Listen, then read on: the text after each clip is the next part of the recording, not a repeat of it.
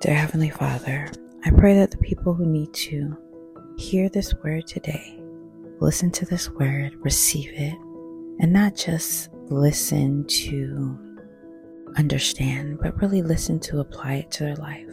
Let them bury the seeds of these scriptures into their hearts and their minds and apply them. Allow no one to feel offended or taken aback. Lord, I ask for the people who need to feel conviction to feel conviction. Remind them that there is no condemnation in your word. In your holy and precious name I pray. Amen. Proverbs 26 goes very deep in talking about fools and sluggards. So a fool, according to Proverbs, is a person that is ludicrous. And what that means is they're a person who completely rejects wisdom. They do the opposite of everything the Bible tells them to do, what logical sense is. And it actually says in verse 3, a whip for the horse, a bridle for the donkey, and a rod for the backs of the fools. Do not answer a fool according to his folly, or you yourself will be just like him. So in verse 3, anytime we hear references to rods, we heard a reference to spare the rod earlier in Proverbs and speaking about children. But anytime I see a rod, I think about a boundary, a physical thing that we should be using to protect ourselves, protect our children, protect whoever, I should say. And so it says a rod for the backs of fools. What this means is you have to have enough within yourself to have boundaries. And those boundaries that we place boundaries on ourselves, not on others. And so when the person comes to you and they have foolish behavior, whether it's gossiping, whether it's trying to pull you out of a place where you are to a place where they think you want to go, you elicit your rod, your boundary, which is the word of God, which is your strength that you have built and developed, and you say, no, thank you.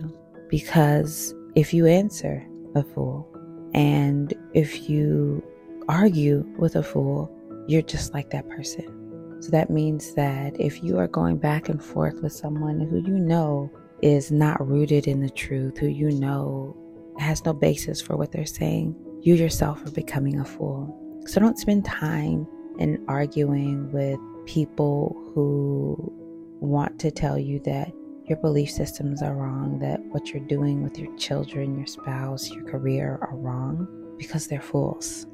We pick up and we talk about sluggards, and in verse 15 it says, a sluggard buries his hand in the dish. He is too lazy to bring it back to his mouth. A sluggard is wiser in his own eyes than 7 people who answer discreetly.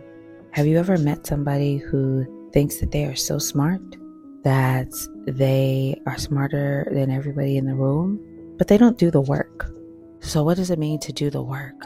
Doing the work means actually doing physical work, actually doing spiritual work, doing intellectual work, becoming smarter, becoming wiser. That's what is required. That's what Proverbs teaches us. And so a sluggard is a person who is the smartest person in the room, who isn't doing the work, and who always has their hand in a pot. They always have their hand ready for a handout without doing the work. We have to do the work. We have to do the hard work of healing. We have to do the hard work of becoming spiritually mature. We have to do the hard work of learning the skills that we need to make us proficient in our jobs. We have to do the work. So don't just sit around and think that, oh, I can just read my Bible and that's it. No, doing the work requires you to take what you have read, applying it to your life, and speaking it to other people.